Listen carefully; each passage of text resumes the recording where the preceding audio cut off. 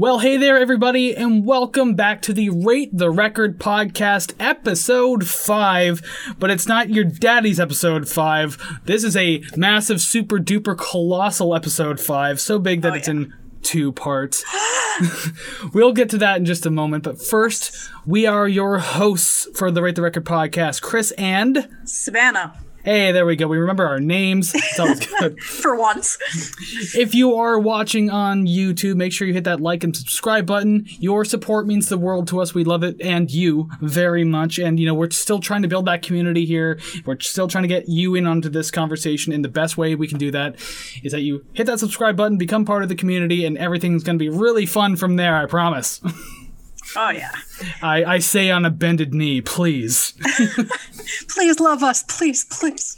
So, if you have been here before, welcome back. We are very glad that you have come back, especially for these monstrous episodes. But if you have not been here before, you picked a hell of a time to come in. Welcome. We hope you enjoy your stay. I don't mean that say that in a bad way. It's actually a very good thing that you are here for these big episodes. Oh, yeah. But if you Clear don't your know, schedule. Clear your schedule. Yeah, you're specifically like whenever you're watching this, there's 2 episodes out, so you're gonna just want to take a few hours. Yes. But yeah, if you haven't been here before, well, first off, yes, welcome. You've come in at a great time. And if you don't know what the podcast is, so basically, each week, Savannah and I, we choose an album at random, be it our own picks, a special occasion anniversary album, wink, wink, nudge, nudge, as you can see in the title. Or sometimes viewer's choice. There's a bunch of options of how we can choose an album, but we discuss it in length, we rank the songs, and then we rate the record. That's why it's named Rate the Record. I mean, it would be silly if it was anything else. After you say rate the record, you have to go pew-pew and just have a whole bunch of sound effects, explosions, and just a bunch of graphics on the screen. Way more editing than I want to do. Instead of editing, I'm just going to light off fireworks in this tiny little room I have. Watch everything I have go up in flames. and on the audio version, I will hire someone to verbally describe what's happening in the room as everything gets set on fire. It's like when you accidentally hit that button on the remote and they're like, she is walking towards the desk. She has pulled out chair and sat at desk. Oh, I haven't. That used to happen even when I didn't hit buttons on the remote. And I was just like, why am I watching the descriptive version of this episode? You're like, I'm not turning it off, but I'm kind of curious. All right, so, as we said, Giant Colossal episode 5. As you can tell from the title of this one, no matter how you're watching or listening to it, this episode is Nirvana's Nevermind, and there is going to be a 5B because it wouldn't be 5A just on its own. The 5B is going to be the Red Hot Chili Peppers' Blood, Sugar, Sex, Magic. Now, why did we do 2 episodes today? Well, first off, I should say that if you're watching the YouTube version, somewhere up here above my hand in the top right corner, there should be a card you can click on for the Chili Peppers episode, or it's in the description below. Same with the audio listeners, description everywhere, or just hit next, and it's going to be like the next episode to pop up. But why did we do 2 episodes today? Well, if you're not too privy to the music world and everything like that, I think I used that word correctly.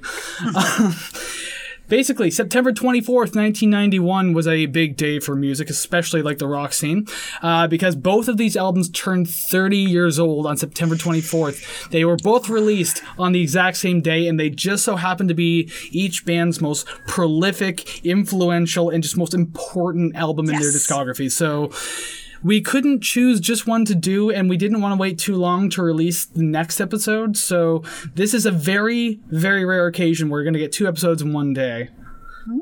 It's like Christmas. So Christmas already. Yeah, you get 2 presents under the tree. You're like, I'm being spoiled. Exactly.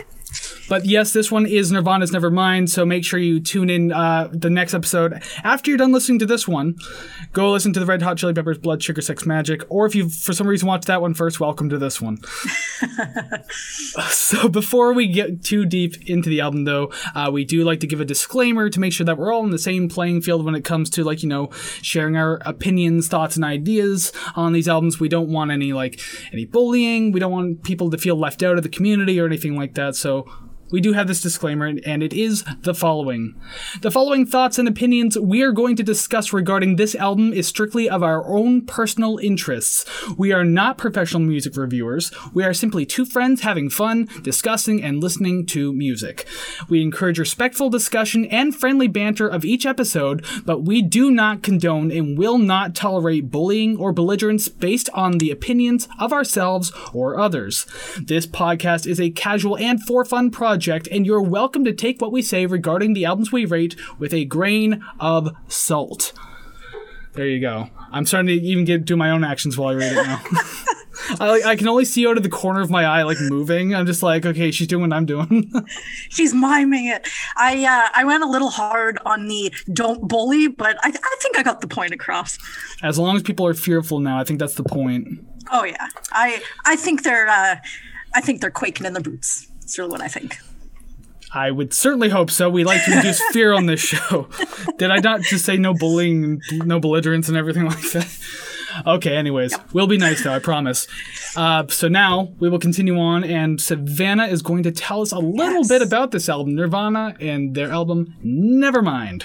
Yes. So the three-piece we know as Nirvana was formed in Aberdeen, Washington by Kurt Cobain and Chris Novoselic. The two met in high school and released the first Nirvana demo in '88.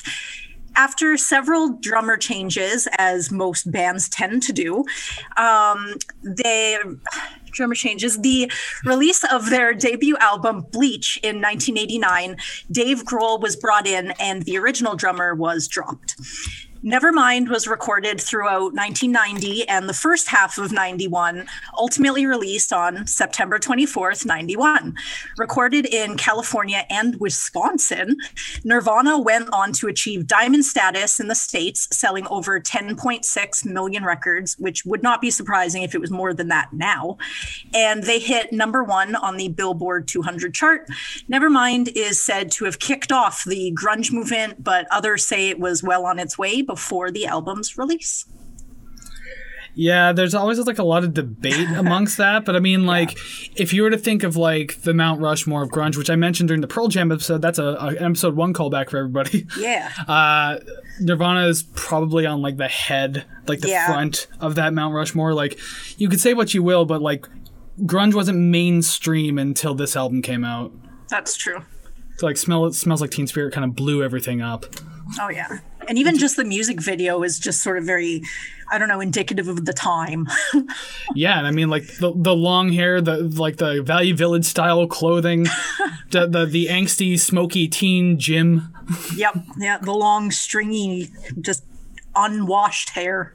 Oof. I guess before we dig too deep into Smells Like Teen Spirit, we should tell people now that we are indeed now getting into the album discussion portion. Yes. Yes. The longest portion, but it's also very fun because we just get to say what we liked and didn't like about songs, everything like that, blah, blah, blah. I'm pretty sure you've heard this all before, and if you haven't, you're about to for the very first time. Heck yes.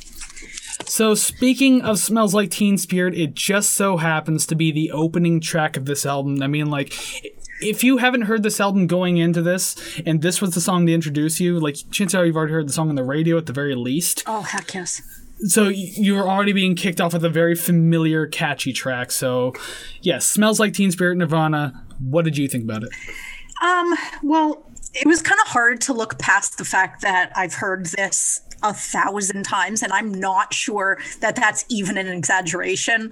But for, I guess, an objective sort of, well, I don't even know if I'm using that word properly, but for me, I like the opening guitar riff. I like that it's just itself. That's it. You can tell it's amping up to something. If you've never heard it before, you know that something is going to happen afterwards. And I kind of like that. I like the quick build up to just the drums and everything kicking in. I think that, like, along with like Deep Purple and everything, this is one of those songs that I think a lot of kids will learn when they first pick up a guitar. Like, you'll learn Smoke on the Water, you'll learn Iron Man, you'll learn Wonderwall, and you'll also learn Smells Like Teen Spirit. Like, it feels so fitting. But I also did write in my notes the exact same thing you said. Like, it's hard to get around the the immense fame of this song. Like, if you don't know who Nirvana is, you know what Smells Like Teen Spirit is. And so it's hard to listen to this song with a fresh set of ears now, and trust me, I tried. Yeah. But the one thing I will say, like, yes, the song is super catchy. Like, you can remember this forever, even if you can't make sense of the lyrics. I mean, it gets kind of nonsensical. Now, is it just me, or maybe I didn't look at like the radio version of this, but I don't remember this song being 5 minutes long. I wrote that too. It does not feel 5 minutes long at all. And when I checked it never I was felt like, that way. Yeah, not even once. I checked the time. I was like, there's no way. Like, that's weird. I'm imagining that. I guess that the radio version's likely shorter because they probably just shorten certain sections, I would imagine. Especially like the outro, they probably take some of those denial parts out. Like, I think there's fewer portions of that in the radio edit. But yeah, like, I don't know, because I was unaware it was 5 minutes, it didn't feel like anything was different. I was like, is it really 5 minutes? Yeah, even if they cut something out, personally, I didn't notice at all. Yeah. So. The only other real note I have for this, because again, it was hard to have notes going into a song so well known, but that you could say that about a lot of songs in this album for real, though. Oh yeah. But I could say this about pretty much not only just this album, like any Nirvana album. So every time I have an asterisk in my notes, it's like it covers the entire album. I mentioned in past episodes that some bands just have a unique vocalist that you couldn't imagine anyone else doing it. Kurt is just that. Because like he obviously has that voice that's kind of frail. He really tenses and pushes his voice out like to the point where it sounds like it's hurting his throat. Yeah. And he goes out of tune a lot. But the thing is, I'm not even saying that it's a bad thing because it fits what he's doing. Like it's grunge and like people kind of like that messy style, obviously. So it works and it sounds good. If his voice was in any other band, it would sound kind of weird. But like, I couldn't imagine someone singing Nirvana because then they would want to do it like clean and it kind of takes away from the image. I definitely agree. And it adds the emotion of like listen to me, I'm pleading, I'm screaming at you. Like I like that. And the cracks in the voice, the being out of tune, I totally agree that it's right on. Yeah, you hear those squeaks in his voice so often, like even in later songs when like he screams and like has that like like the squeak of a kid hitting puberty or something like that. So like your voice is dropping, but you occasionally get that jump back up. You hear that in some of his screaming. Again, I'm not making fun of him because it absolutely works for this type of music. Yeah. But yeah, that is kind of interesting that it's so raw and like real, I guess. Like there's no polishing it. It's just, this is the way I'm singing. I wouldn't be surprised if he did try to do it all in one take. I was just going to say that, yep. I don't think he was too much of a perfectionist when it came from this stuff, and I think notes like that will come up a little later in the review as well. Because actually the next song, also a very well-known Nirvana track, In Bloom. Yes. It's definitely less aggressive than the previous track, but it's still kind of like heavy enough to carry that energy through, so it at least had that going for it. I used to really like this song, but I don't know whether my tastes have changed or if I'm just exposed to more of their catalog. But nothing really sticks out to me other than, I've heard this before. Yeah, and actually, to tie into that, because one of my notes is like, this song is catchy, but it's not as catchy as Smells Like Teen Spirit, for example. Yeah. So, I mean, going through this track, it's not a terrible song, but yes, I'm exhausted of this one too. Yeah. I'm sure a lot of people are. Even though you could still love the song, obviously, no one's going to stop you. But yeah, like this one wasn't too standout-ish. I know it, obviously, because I've heard it a billion times, but other than that, the only thing I could really say was like Dave Grohl's fills in the sections between the choruses and the verse. I really like that kind of stuff. I like how he's kind of like just showing himself off a little bit. Even though I think in a recent interview he just talked about how like a lot of his drum fills are just rip-offs. Yeah, I saw something like that, like the beginning, like the do at the beginning of Smells Like Teen Spirit. He's like, I just stole it. And that was it. And I'm like, well, at least you're open about it. At least you're honest. But yeah, I think Grohl's fills were like probably the most standout portion of the song, and a song that didn't really stand out too much. And the only other note I have really is that this is kind of one of those things that goes across the entire album again. It's weird hearing a messy guitar solo with so much polish on it. Because obviously Kurt's not like pro soloist. Like I think we can all agree on that. But like what he does do again fits the genre, fits the style of music, fits the punky way he wants to present things, and that's fine. That's great. I like it. But when you hear it like production wise, and it sounds way cleaner than it should, it's just like he probably didn't like that either. I can definitely see that. It's a lot of like squealing and kind of, I don't know, slightly off-putting sounds, but it sounds, I don't know, it sounds fluid. The tones are very clean. I mean, it's not as messy and as raw as you would want one of his solos to be. And I think I remember watching or hearing something a while ago where he was in a battle with record companies because he wanted to make a really messy record, but they're like, no, it has to be clean and commercial friendly, blah, blah, blah. Yeah. So, this is his way of trying to get through to that, but then the record company's like, okay, let's just clean up some of that distortion. There we go. Yeah. Just a little spit shine it and then send it out. Yikes. Don't need any spit from the record company. We're good. Yeah. All right, so the next track, let's just keep going with these familiar tracks. Yep. Yeah. Come As You Are. I like this song. Just certain parts, I guess. As a whole, again, same with In Bloom. It's something I've heard a million times. It just sort of goes in and comes out. It's not really, I don't know, doesn't stick with me after I listen to it. I guess on the good side, I like what is it in the intro, a guitar or bass? It sounds like it might be a bass because it comes in later in the song. The intro of this song? Yeah. It is Kurt's guitar. Oh, is it? Yeah. Okay, because I think later in the song I hear it underneath a solo, so I wasn't sure if it was just the bass continuing on. Oh, it might just be layering for the album then. Oh, okay. Because I like that. Yeah, because like it's a 3-piece, but like you'll find the bands do that a lot. They'll like layer guitars over top of the solo, even though there's only one guitarist. Like Rush does that a lot, for example. So I mean. Oh, and I guess live they had Pat Smear, so they would always have a second guitarist. Yeah, played, just to fill out the sound a little more. Because it does sound a little weird if you hear a live band, and there's not that extra layer guitar, so if you're playing a solo and the bass is the only thing backing you up, it's like this suddenly feels a little naked. It's kind of weird. Well, that makes sense. So that tone, I like it a lot. Yeah. Just something super minor that I hate it.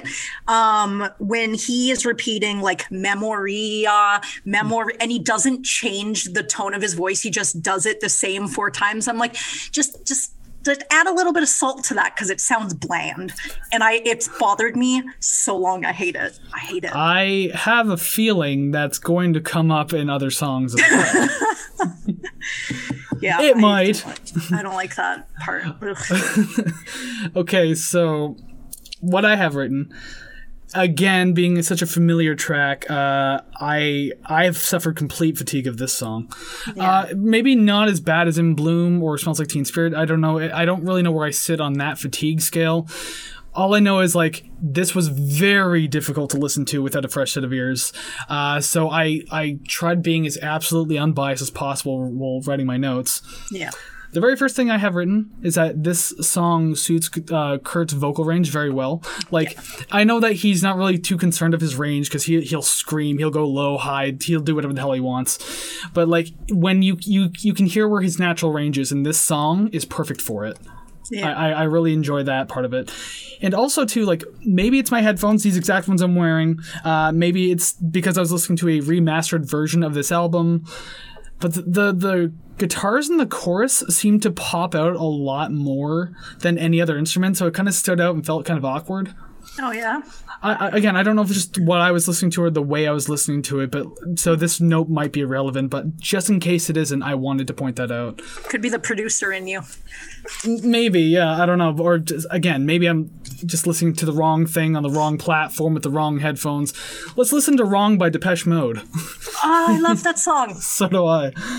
But yeah, this song, too, being less heavy like than the other tracks, actually allows for like a better flow of the album. So I kind of appreciate where the song is and what it is for the album. Yeah. It kind of pulls the energy back a little bit, but it's still like kind of like dark enough to catch your attention and just be like, oh, okay, this is an interesting little quiet moment on the album. Quiet in quotations.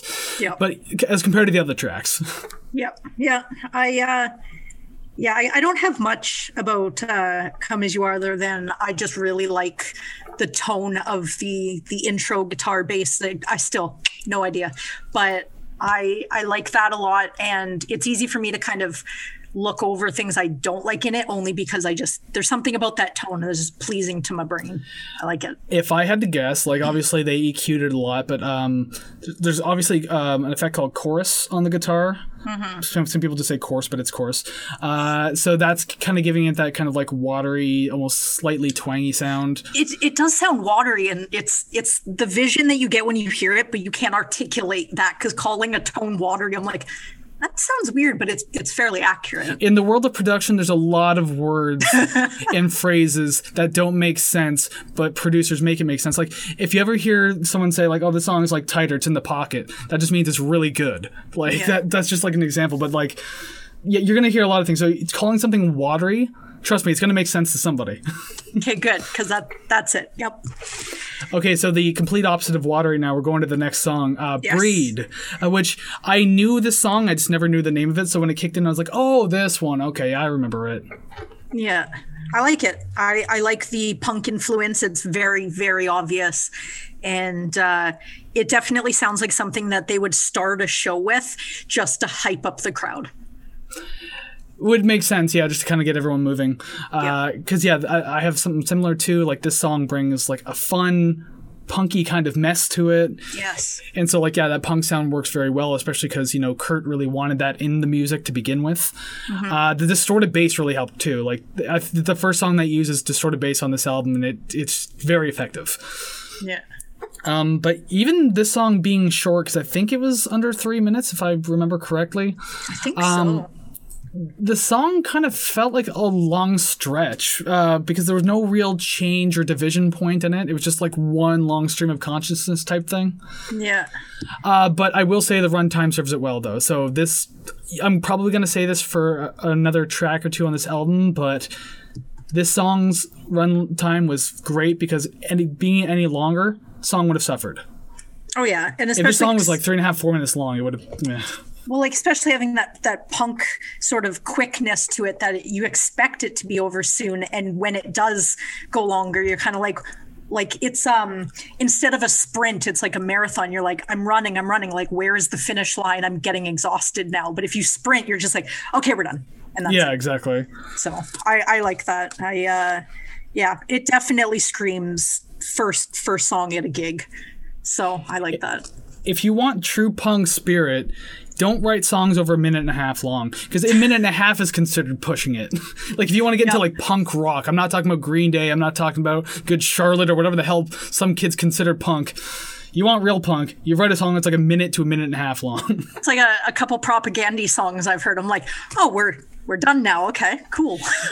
Like, I think one of the very first songs I was ever introduced to in punk, like a long time ago, it's by the Misfits.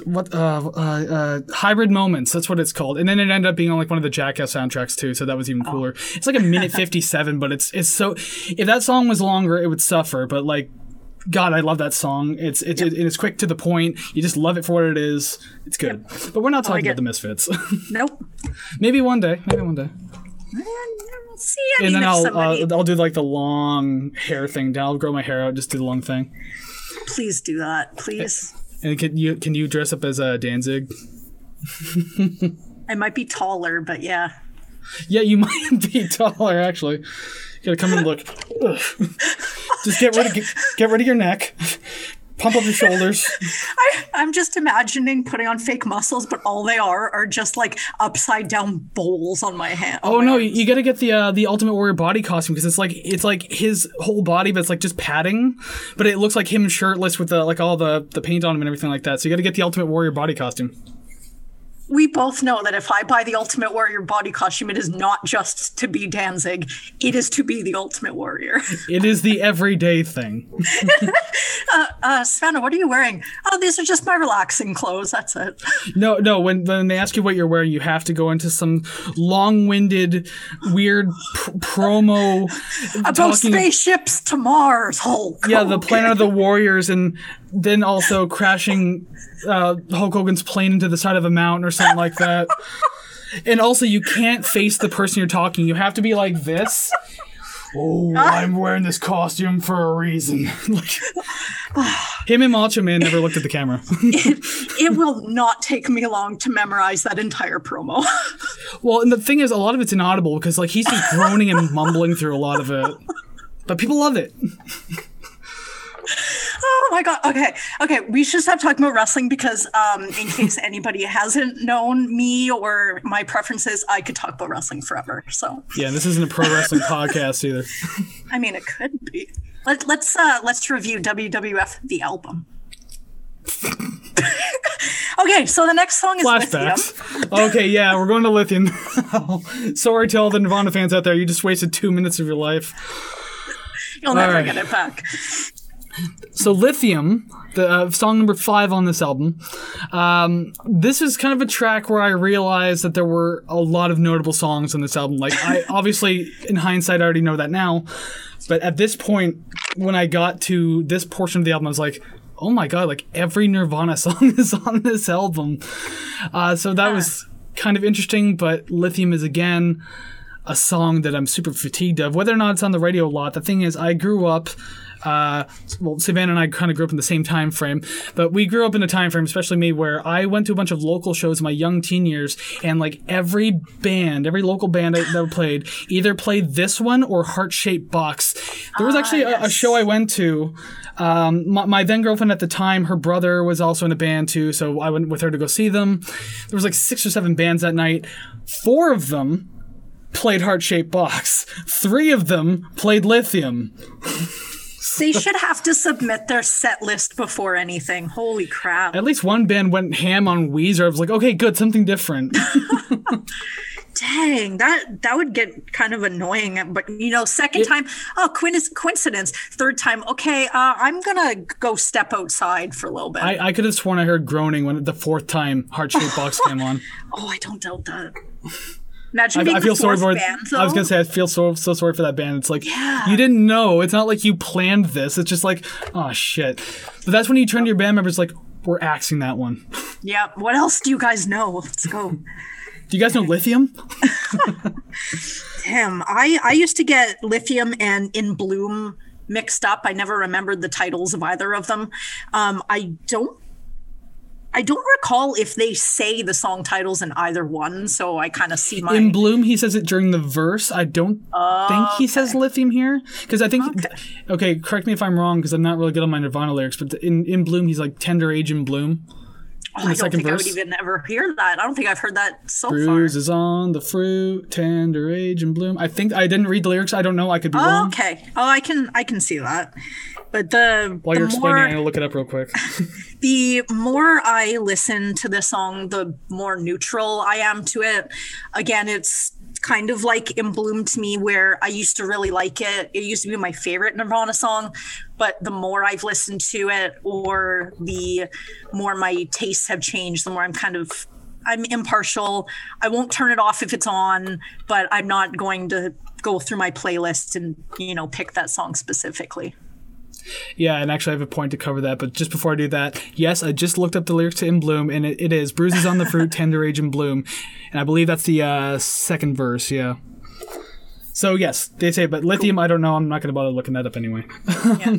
So yeah, kind of on what you were saying, this track stood out the least amongst all the other tracks on the album so far. Like up to this point, I'm not going to talk about the other tracks just yet, but like up to this point, it's just like, there's nothing too special about this one. I get that people like it, and it can stand on its own as like a quote-unquote single, I guess. I don't know if it actually was. But it just didn't do it for me. There was a lot of repetition in this track that I could have just done without, to be 100% honest. The only real good thing I can say about this track is Chris Novoselic. His bass riffs and fills in this song were probably the freshest thing in this song. Yeah. Everything else just kind of felt like background to me, but like the bass was pretty much the only real standout. I'm not huge on Lithium. Sorry to people who love this track, but sorry to all the bands I've watched cover this over the years. I I did say that I'm seeing the song structure is pretty consistent thus far over the 5 songs that we've covered. It's just sort of, I don't even have to count the verse, chorus, and just to me, they sound very formulaic, where it's just sort of, this is how we write songs, so we're just going to keep going like this. And it's kind of in a little way. And I guess to be fair, like especially when grunge, in its short-lived run, when grunge was kind of like blowing up, it was never meant to be a complicated genre. Mm-hmm. Maybe complicated to get into depending on who you are, but overall, no. It's like it's not supposed to be like super complex music for musicians type thing. Yeah. So I see where the structure fits in and why they're doing it. And like, yeah, it's not that exciting, but at the same time, you can just appreciate a song for what it is, and that's what I'm trying to do while listening to this. Yeah. And I found myself doing that quite a few times on this album. So I was just like, I'm not going to be a music snob. I'm just trying to enjoy it for what it is. I feel like my snobbiness will peek out here and there, but I agree with you. I see your point. Trust me, I could also say some snobby things. I'm just trying not to. Like I'm trying to be positive. I'm just trying to. Although I'm gonna tell you where I have problems with this album. Like for example, the next song, Polly. Yep. Gonna be frank here. Yep. Not too fond of this track. And again, I to those who haven't been in our podcast before, I guess I should have prefaced this a long time ago. We don't do lyrical breakdowns. I know lyrics can be a big part of a song or an album, especially with Kurt Cobain, because everyone knows him as like this prolific writer for his time, and just in his state of mind and where he was, like his writing was really important. I get that, but we don't have the time to go into lyrical breakdowns on the show, especially with like someone like Kurt Cobain. I mean, One day if we ever cover Elliott Smith, try to get me to break that down. Like I'll be here forever. So I understand where Polly can stand with lyrical context, but without it, it's just not sitting well for me. It's a little too minimal for what's already been a really energetic and kind of noisy album. Yeah. I don't mind the breath of fresh air spots, as we always mentioned in the other albums, but this one was just it felt like it was like a weird this one to me felt like a weird filler. It's like an in studio like mic test before they start recording the next track. I can see that. I did like the acoustic track being a welcome change, whether or not middle of the album or not, just listening to them do something acoustic is kind of nice. It is sort of a brain change for that.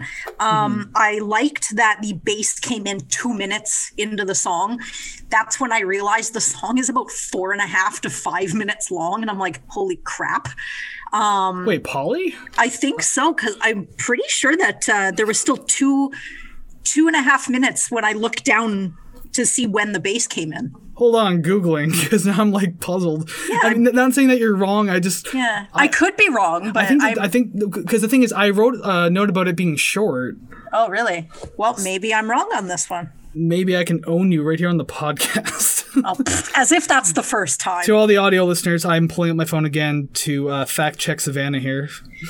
Well, I guess I'm just going back to the bass coming in. The song would be incredibly boring if it didn't come in where it did.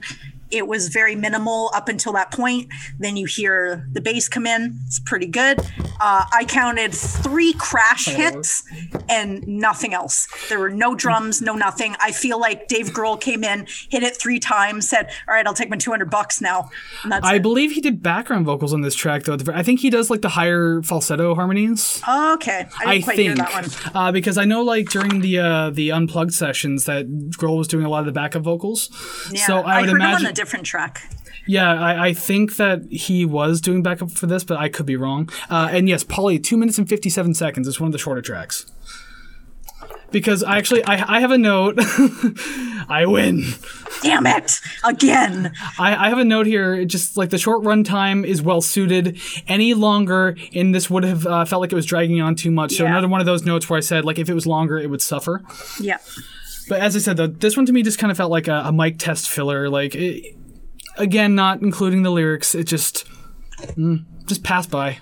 Okay, so just to go back to where you owned me, I I was looking at the total time of the song. I was looking at the 2 minutes and 53 seconds it is, and thinking that was what was left in the song. So I will take this L and wear it proudly. Well, you have no choice. To the review. Hey. Okay, so what I'm going to do now is behind me over here, from now on, I'm going to have a big, dry erase board of how many times I've owned Savannah on this podcast. Another reason why you audio listeners should be listening to the YouTube version. And one day it's just going to be full of ticks. It's like, I need a second board. Yeah, and then on your side, there's going to be maybe 3. Maybe 3. Yeah, you'll have one behind you. There's once every few months, there's just one tick. It's like, okay, you got me on that one, but can I refer you to all these ticks behind me? I don't have ticks. This is hurting. We're going off the rail again, but you know what? It's funny because I guess we'll move on from Polly. I don't know if there's much more to say on it. Not really. This is the point in the album now where I think things started to pick up. It got more interesting for me personally. So we go into track 7, Territorial Pissings. I really like that name. Again, you get this happens a lot. This has happened so far a lot in different songs that different albums that we've covered, where there'll be a quiet track and then something super energetic to follow. And obviously there's a formula to that, and there's a reason why bands do that. Yeah. And I will say, the super messy guitars that start the track are very exciting. I really like it. It picks the mood back up. It's fun, and it kind of gets you back into that. Okay, we're having we have energy again. We're not taking a nap. So I love the pickup of energy and aggression right in the beginning of this track. It's definitely another very punk-influenced, very short song where it's fast, it hits you, it's gone. That's it. And you're just what the hell just happened? Yeah, but I have a short and sweet punk-style track. I have that exact note. Yeah, because of that, it feels like they wrote it in 20 minutes.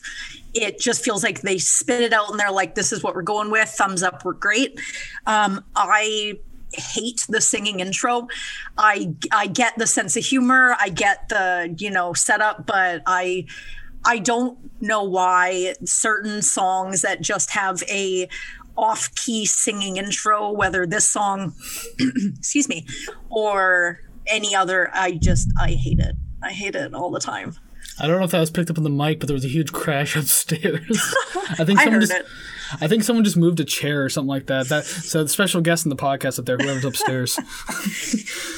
But yeah, with the song, I agree with a lot of that because it's just a fun, quick, punky track. I like the kind of out of tune vocals. You are right. It feels like they wrote this in no time at all. It feels like the producer of the album came in the room. It's Kurt, we need 2.5 more minutes of music. And then just we were just fucking around with this one thing. And then this became a track on the album. It's a short and sweet track. It also it does feel like a filler, but at least it's fun and a little chaotic. That spices things up. So actually, I enjoyed a lot more because of that.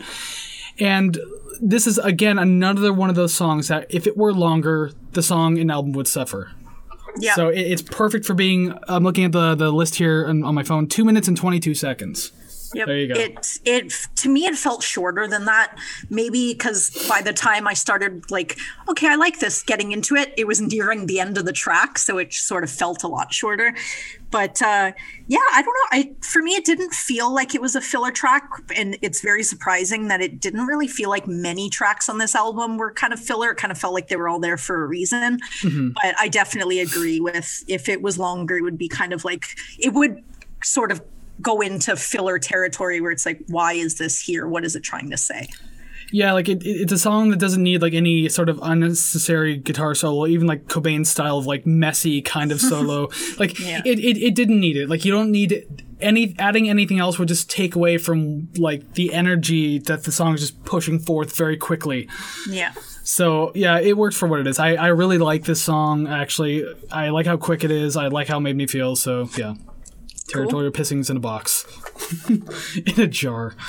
Gross. Talking about pissing in a jar. Speaking of pissing in a jar, did you notice the Easter egg of Malibu Ken in the background? Looks like cheese. Oh, it looks like cheese. I think what we should start doing, everyone can hear this, it's fine. What we should start doing is for the YouTube version, every once in a while, put something in the background that's an Easter egg to a previous video. Ooh. Except for when we do Rush, and like I literally have all this stuff here. I'm just like, oh, well, here's a fly-by-night Easter egg that's been there forever. I'll just hang my multitude of T-shirts as my background. That too. Although you don't have much more of a background than I do. Like I think I'm further away from my wall than you are. Oh yeah, I'm directly in front of mine. Yeah. Well, one day, you know, when you're able to get the more space for the wall, you can have like a table further away and like have more stuff behind you. Skeletons everywhere. Skeletons. Hello, King. Farewell to King. Skeletons. All right. Okay. So we've been doing this a lot so far, just trailing off. But this is where the album's getting good, though. I promise. Yes. Okay. So number 8, Drain You. How do you feel about this track? I like it. It sounds very similar to what we'd go on to listen to, I'd say, between 91 and 96. It kind of has a more poppy kind of sound without crossing over and being pop music, I guess, in the way you'd think of it. I like the rock alternative 4-chord sound that's really evident in this one. It could have been in the songs before this, but Smells Like Teen Spirit was heavy for that. Yeah, but like I really hear it in this one because I kind of like the alternative rock of the mid to late 90s. So it kind of sounds like it started that in a way. And I am glad that the bridge in this isn't just a guitar solo, whether it's just a chaotic one or one that follows the vocal melody. I'm glad that there's more drums in it. It's more dynamic than the other songs that came before it so far. I will say that this song kind of gave me In Bloom vibes. Yeah. It kind of made me feel the same way. So with saying that, like, it didn't do a whole lot for me, but talking about like that middle section there, like the song's a bit lengthy, but that middle section kind of made up for it because I do like how like tense it started sounding, and like there's a lot more. There's like guitar chugs. There's a lot of play on the tom drums and the cymbals that I really liked. That was the most interesting part of the song for me. So aside from that, like nothing really grabbed me too much about it, but I did appreciate the middle track. It's like, okay, they did something a little interesting here. So it's not just one flat track. Like yeah. It's like, so you got your road, and then it's like, ooh, here comes the good part, and then it went back down. Just okay. Yep. It's like that exciting hill that when you go down it, you kind of get that lifted sort of butterflies feeling. You're like, oh, that was exciting. Oh, we're back at ground level now. Yeah, I would have rather just stayed at the top of that little hill peak there. But no, we came back down. That's how rides usually end. Yep. Other than that, I think we're good for this track. Yeah, I don't have much other than I liked it, and it I don't know, it kind of reminds me of other songs by other artists of the time that I like. And I enjoy that. Yeah. So now song 9, Lounge Act. Fun fact, this is the first song on the album that I haven't already heard in some capacity. There's only 2 songs on this entire album that I have not heard before. Again, growing up around a lot of Nirvana fans, much bigger ones than I ever was, I've heard the vast majority of this album one way or another, but this is one of 2 tracks on this album that I haven't. So it was nice to hear a Nirvana song I had yet to hear. Yeah, the fatigue isn't settled in yet. Yeah. And I will say, with the song, I think I said this during Dream Theater as well. I talked about how like certain bands that I like Between the Buried and Me, I could hear where they got their influence from through that Dream Theater album. Yeah. I had another moment like this with this one, and I'm pretty sure this is going to keep happening as we go. But like a band I like, the Silver Sun Pickups, this song sounded like something that they listened to, and it's like, I want to make something that sounds like that. Oh, yeah. Especially like the final verse that still feels like just basic rockish, but like instead of just singing, Kurt starts like screaming. Yeah. That's something that the Silver Sun Pickups do a lot, even like on the most basic of like quieter riffs, heavier riffs doesn't really matter. Like the final verse usually has some sort of like yelling or screaming. Yeah. So I was like, oh, cool, another track where you can hear where influences come from. So I thought that was like really interesting. It's not the most exciting track, but again, this is another one of those songs where the short run time serves it well. I agree with that last point, the run time. I've heard this song before. I know I've heard this song before, but not enough to really sort of imagine the song while we're talking about it. So it's like I, as of right now, don't remember how it goes. So I guess that's really shows how memorable it was to me. Same. But I do have to say that Chris Novoselic is a better bassist than I thought he was, because you always think that these fast, messy grunge songs or whatever are just sort of 4 chords, E string, quarter notes, that's it. But listening to it, I'm like, this is more audibly exciting than I remember them being, which is nice. It's got to give credit to them for sure. And for me, it just sounds like a Nirvana song. I don't know how else to describe that. It just sounds like a Nirvana song. I mean, that works. That's going to make sense to somebody. But again, me not being like huge into Nirvana, like it's hard for me to think of a Nirvana song that's not Smells Like Teen Spirit. So, yeah, that's true. I mean, obviously I've tried to expand myself a little bit, especially listening to this album. And I even remember back, I think it was in the year 2000, when there was like a greatest hits that came out, and the song You Know You're Right came out on that. I like that song. And Courtney Love didn't want people to hear it, so she tried suing the band. That was a fun time. But yeah, actually that was like around the resurgence of Nirvana's popularity, and that's why like a lot of bands I would go see from there on out, like locally, would play Nirvana. Yeah. And I guarantee you it's because of that greatest hits album that came out and like reintroduced us, like the Gen Xers pass it down to us, essentially, the millennials. So, and it's funny you say that, because I used to have, I'm pretty sure it was the 3-disc greatest hits thing where it had like the hard case with the silver, and it's definitely one of those things that it's like, oh, they listen to music, they have to like this. And then you listen to it going, I've never listened to Nirvana before, and you listen to it going, oh, yeah, this isn't that bad, actually. It's not that bad. I gave it away. I don't own it anymore, but I mean, I listened to it. I think, when that greatest hits came out too, it was at a time when like nu metal was a big thing that was really blowing up in the scene. Like, you had your Korn, Slipknot's really not really nu metal, but like System of a Down, Static X, those types of bands. Yeah. And there was, like a lot of heavier music coming around at that time, so Nirvana kind of fitting comfortably, especially with like the angst still being there. Yeah. So, I mean, sure, why not? Let's throw them into the mix. Yep. And I think that kind of helped grunge blow back up a little bit too, like not too much, but it made a bit of a resurgence in the 2000s. Oh yeah, it's you're always sort of introducing something new to a new age group or a new generation, right? So re-releasing these things every so often is always going to kind of keep that going regardless. I'm sure there's people now who are just discovering Nirvana or Alice in Chains or whatever, and they're like, this is the best thing ever. But meanwhile, like our parents are like, yeah, we know. Yeah. Yeah. So I remember, you know what? I don't want to go off too much on like not a tangent, but I don't want to go off track. Yeah. I will just say really quickly though, I do remember being young and first discovering Black Sabbath, getting excited and telling my parents about it, and they're just like, yeah, cool. Yep. Glad you like it, boy. Yep. Oh, good. Now I can play it in the house. Okay, cool. Yeah. Oh, they played it anyways. All right. So number 10. Now that we can finally get to, I think this is going to be a longer review just because we keep trailing off. Number 10, Stay Away. This track just kind of blended in with everything else. So, okay. I don't know. I didn't feel too much about it. I liked it. Just sound wise, it's definitely something that I could just put on, my Google Home and do housework. It's nothing that I'm going to sit there and sort of, okay, like I really want to listen to this with headphones. It's just something I'd hear on the radio or whatnot. It felt definitely like a formulaic song where it's just verse, chorus, verse. Like, I don't know. I noticed that only because I think personally I don't listen to a lot of songs that are like that. So when I do hear it, I notice it, I guess. But in the intro, the bass and drums totally sounds like No Doubt Sunday Morning.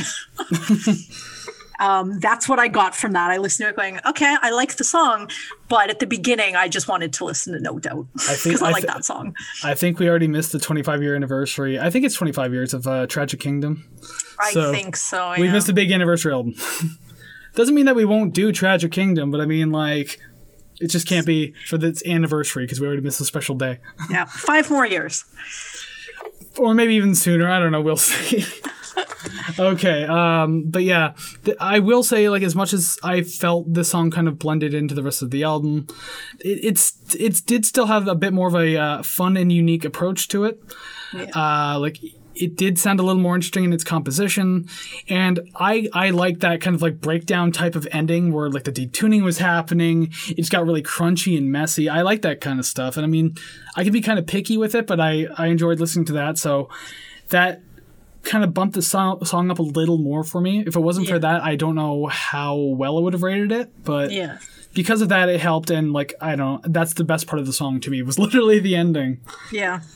Well, you had to listen to the whole song just to get to the good part, right? Well, and didn't you say, I think it was last week, that this show was starting to teach you to listen to more than 30 seconds of a track? Yeah.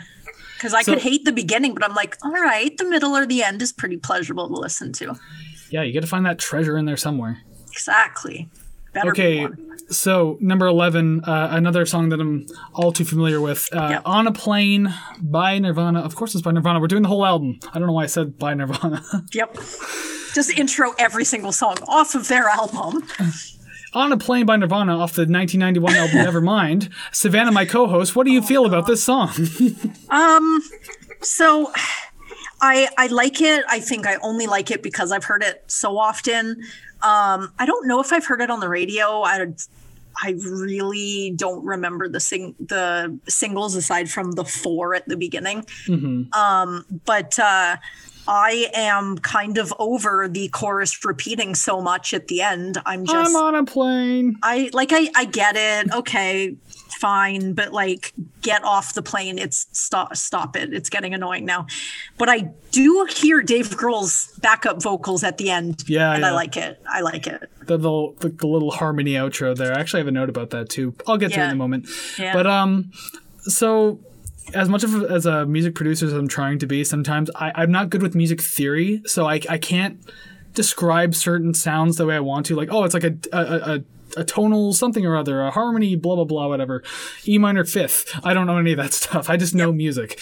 So I wrote this note kind of weird. I like the weird chord settlements in the chorus, like a weird tension in the notes from the riffs and Kurt's vocals. Like, it's like an uneven chord. I don't know what they'd be called, but like, it doesn't feel like a comfortable chord, but I kind of like that. It could be like a tritone for all I know. Probably not a tritone because there's usually 3 notes in a tritone. There's the extent of my music theory knowledge. That's pretty good. It's pretty good. But just like Kurt's vocals, like, I'm on a plane, like that's the note he sits on, and then but the you would think the chord to follow it or on top of it would like match it, but it doesn't. Yeah. And I even played it like on my guitar and my bass, like both trying to find like the melody. It's like, wow, that's uncomfortable, but I like it. Yeah. But I also realized too, like that type of thing is something I really like in Nine Inch Nails, for example. Trent does that all the time. So when I hear something like that, I'm like, oh, it's unique. I like that they did that and didn't just like make it fit nicely. Yeah. So I appreciate that kind of thing. Dirty feeling to it, right? Yeah. And I believe I've heard some people who know music theory better than me refer to it as like tension. Okay. Like an unresolved chord, like tension. And so I'm going to use that and hope I'm using it in the right context. Well, I have nothing to add to that other than that chorus needs to stop repeating at the end. That's really it. It's a decent song, and then I just want to shut it off at the end. Yeah. This is another song, though, that really does suit Kurt's natural range.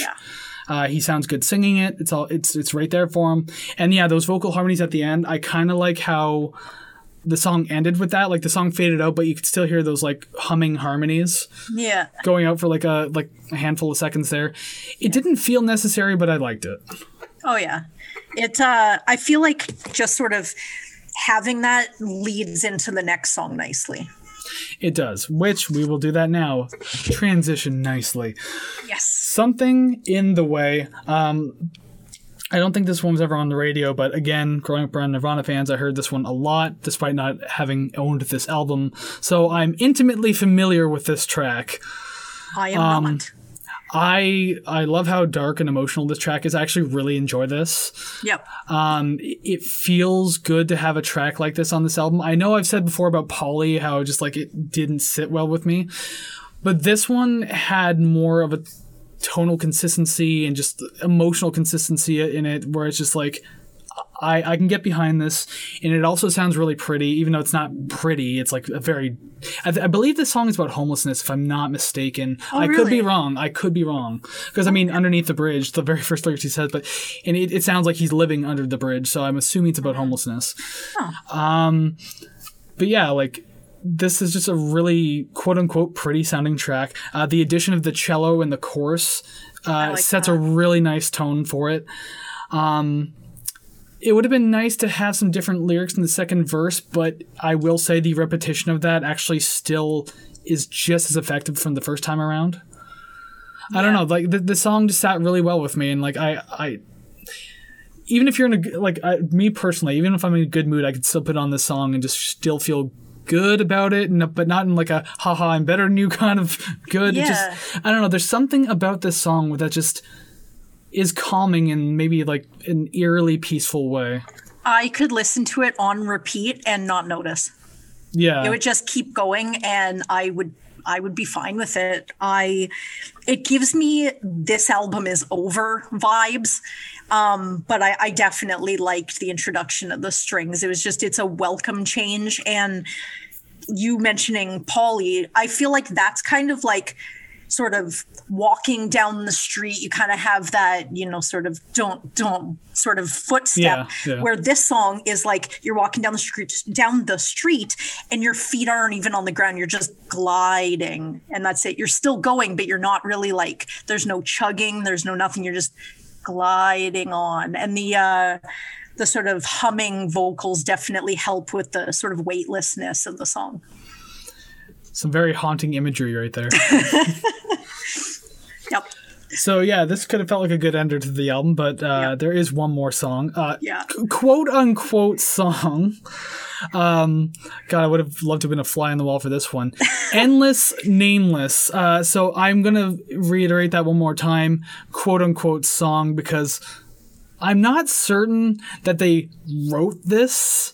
Yeah. I think they just kind of went into this. It's like a jam. I'm going to, because I have a bunch of notes for this song, and I'm going to try to get through, I'm not going to say them all at once, but I'm going to try to pick out the best ones. This song felt like studio fun time. Yes. Like, the more it goes on, like, this would, like, I know you mentioned, I think it was Breed being, like, a good opener.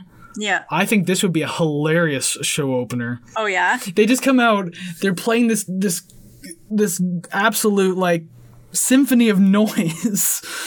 And like, it sounds like this is the type of song that was written specifically to smash and break your equipment and instruments. Yes. Okay. I was just going to say that you say that would be good for an opener. I think it would be good as a closer or an encore, because I put end of set, if not encore, smash your instruments at the end of.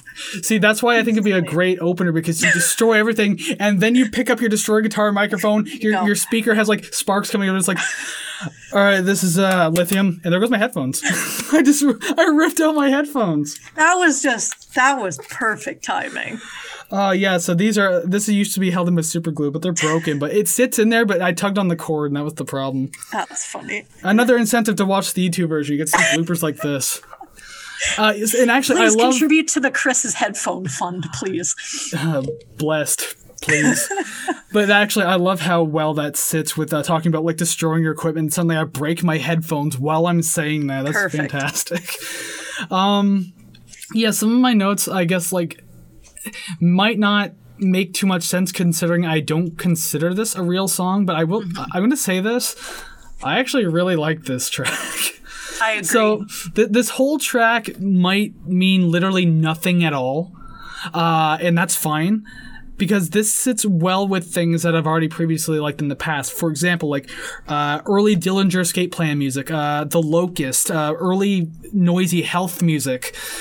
Stuff like that is what came to mind when I heard this. I'm like, I like all that. So this is kind of giving me those vibes. What did you just say? Did you say Health music? Health? The band Health? Never heard of them. Just saying Health music. I'm like, I'm just thinking of something you'd listen to at the gym. You probably can't see that purple thing back here. It says interesting. Health. That came from their album. I think it was not Death Magic. I can't remember what it was called. Strange Days, maybe. I don't remember. Interesting. Never heard of it. Just the phrase sounded very strange. Yeah, a band called Health. They're hard to look up because when you look up Health on Google, you get a bunch of medical stuff. Yep. Health is fantastic, though. I love them. Going off what you said, yeah. I listened to it going, are we listening to Daughters again? I was like, what is happening? But I liked it. Oh, this was way muckier than Daughters. So Daughters had like an insane, like kind of precision. It was still kind of clean in a messy way. This was just mucky. Yep. The song, when it started, I'm going to keep calling it a song regardless. It's just easier that way. Maybe I'll just call it a track. I don't know. But the beginning, the intro, threw me for the ultimate loop because you come off of Something in the Way. And then you just hear these super detuned, crunchy, like menacing sounding like instruments, like the guitars and bass. I'm just like, what? To me, it sounded like a metal grinder on the guitar strings. Oh, he was probably, I imagine like Kurt specifically, probably like just pressing his guitar super hard into an amplifier or something like that, just like rubbing it up and down. Yeah, scraping it on something. Like this, and like speaking of Kurt too, like the screaming that he kind of does with the noise. I'm not even certain if he's singing real lyrics. I didn't even look it up, but as I said, this is like studio fun time. I don't think he was singing anything of importance, but everything suited well and was exciting because you're just like, wow, this is pure chaos. Like, this is an insane way to end the song. It had a really bizarre quote-unquote chorus. Like, yeah. Again, you don't know what anything is in this particular track, but I'm guessing this was either just written to fill time or they just had a mess in the studio to record between sets. I don't know. I wish I was a fly on the wall for this one. Well, I mean, when you're paying for studio time, you're paying for studio time, right? So maybe get whatever you can out. Well, again, because I feel like I've watched some Kurt Cobain interviews and like watched some documentaries talking about like how, as I mentioned earlier, he wanted to make like noisier, raw punk sounding albums, but like being part of Warner Brothers, I believe it was. No, not Warner Brothers. That's the next album, Red Hot Chili Peppers. You did this one, but they were on a bigger label, obviously, and so the label wanted them to produce something a little more commercial friendly. I think this song was a gigantic middle finger. Fuck you. I don't doubt that. Because, I mean, this is the opposite of radio friendly. This is the polar opposite. This is like, you have your radio friendly, and this is just like guttural noises coming from outside your house. Yep.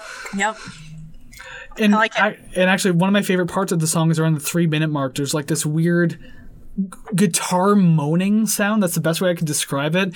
And it really stands out in the mix, and it's just like, and I'm just like, okay, I'm here. It's like you got a bug in your ear. It was really creepy, but I really, really enjoyed it. But yeah, a lot of my notes are just about how unstructured. Actually, my one note here: I love how unstructured and out of shits to give this song is.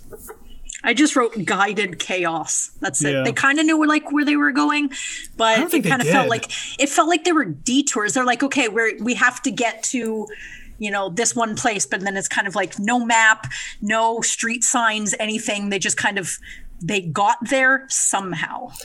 This kind of song reminds me like as if a parent telling an uncooperative child to like go clean your room right now, and then the child like reluctantly agrees, but they're still angry. So instead of like putting toys back in the toy box, they're throwing it at the toy box. Like if it goes in, it goes. If not, it's not. And then like close to the drawer over here, and like that's kind of what this song feels like to me. It's it's like the record label coming in. It's like, we need one more track. Come on, Kurt, write something like good for the radio. And he's like, fine, we'll write another song, and just. Yep, but it's not going to be what you want. Get it done. You just said song. That's all you said. I like it. I like it a lot. But as I said before I broke my headphones, this would be a hilarious show opener. Like, destroy your instruments for like a good 10 minutes. Everything's just like falling apart. Like, okay, this is lithium. And then you just try to play it and everything sounds like garbage. I think it's hilarious. It's the punk way, right? There's again, don't want to go off too far. I'll say this really quick. There's a noise band from Japan where they literally destroy the set while they're playing at all points. At one point, the lead singer drove a bulldozer through the wall of the venue as part of the show, and they got fined.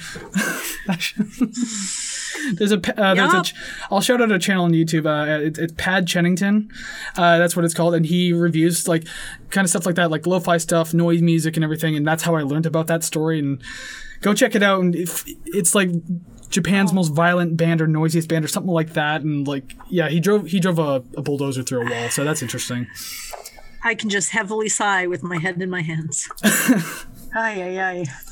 Well, take a deep breath because we are at the end of the album, and now we are going into the song rankings. Woo! 13 songs on this album, lucky 13. I am optimistic that we are going to have some matches, and I know that either of us say it all the time, but I'm really feeling it in my heart that whether we're going to get our last song or our first song the same. Yeah, I had some good feelings coming up with my scores, and like I listened to this album a few times, like a little behind the scenes. We were supposed to record a day earlier, but due to unforeseen circumstances, we are recording a day later than usual. So it gave me the opportunity to listen to the album one more time. Like after my notes were done, my rankings were done, I listened to it one more time while reading things over on my notes, and it's like I want to make sure things are solid, especially because again, I've never really listened to this album before. I was never huge on Nirvana growing up, so I wanted to be as absolutely unbiased as possible, and nothing really changed in my rankings, so everything kind of remained the same. Cool. So I had some good feelings. I was like, yeah, I think we're gonna agree on a few. Yeah, I wrote mine, and I'm like, that it looks good. I stand behind it. I was gonna say, I feel like you were likely more familiar with this album going into it than I was.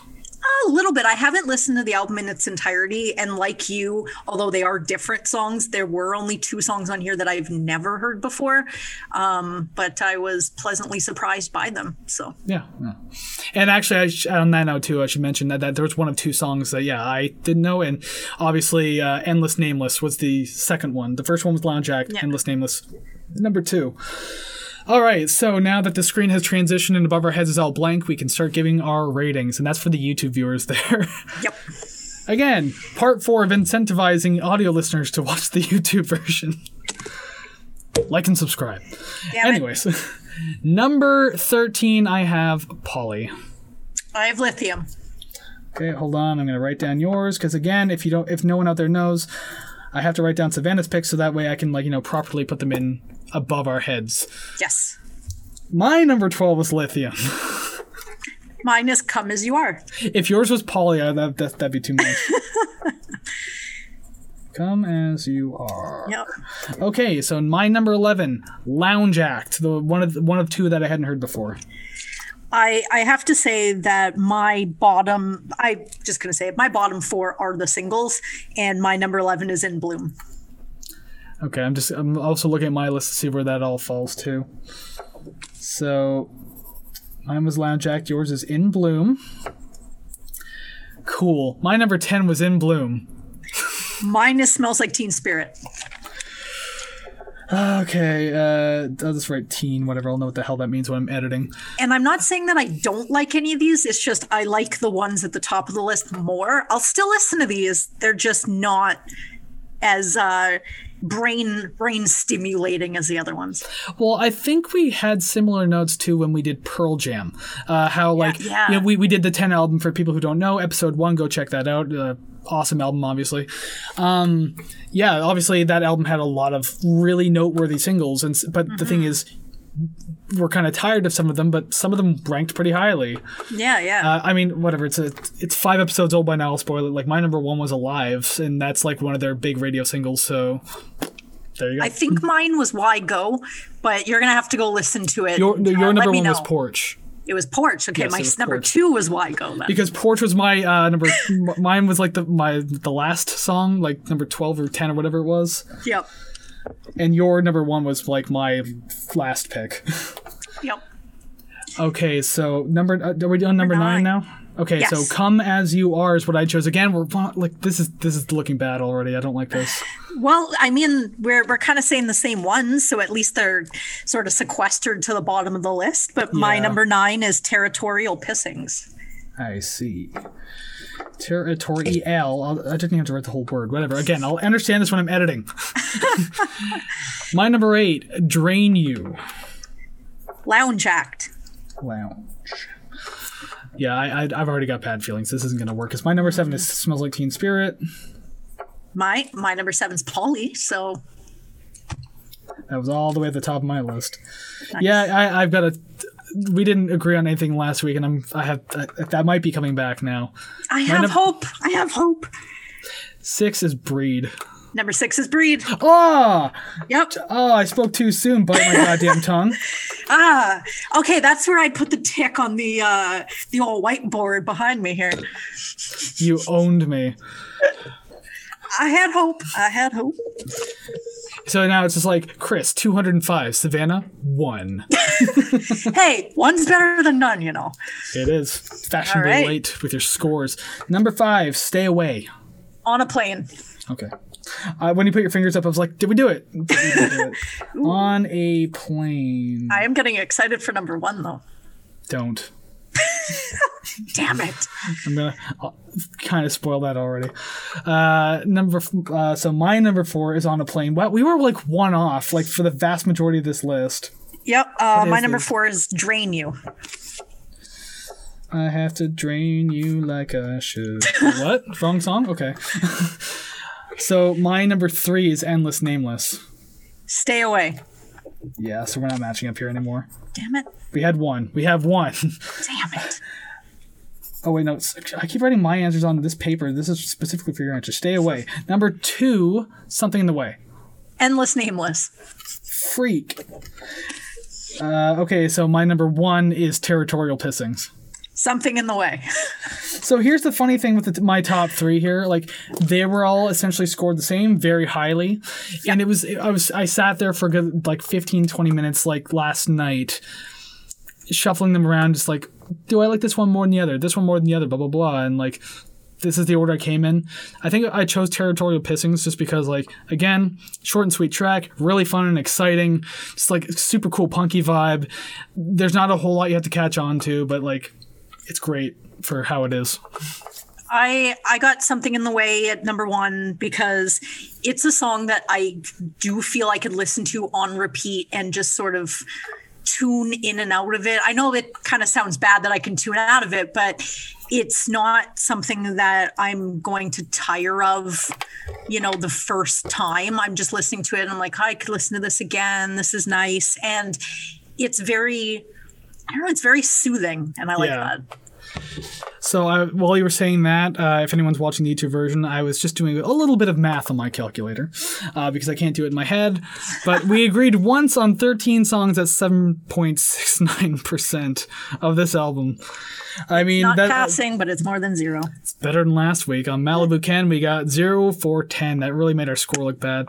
Yep. You'll see additional stats on that on Instagram. Every Thursday, I post the rating results.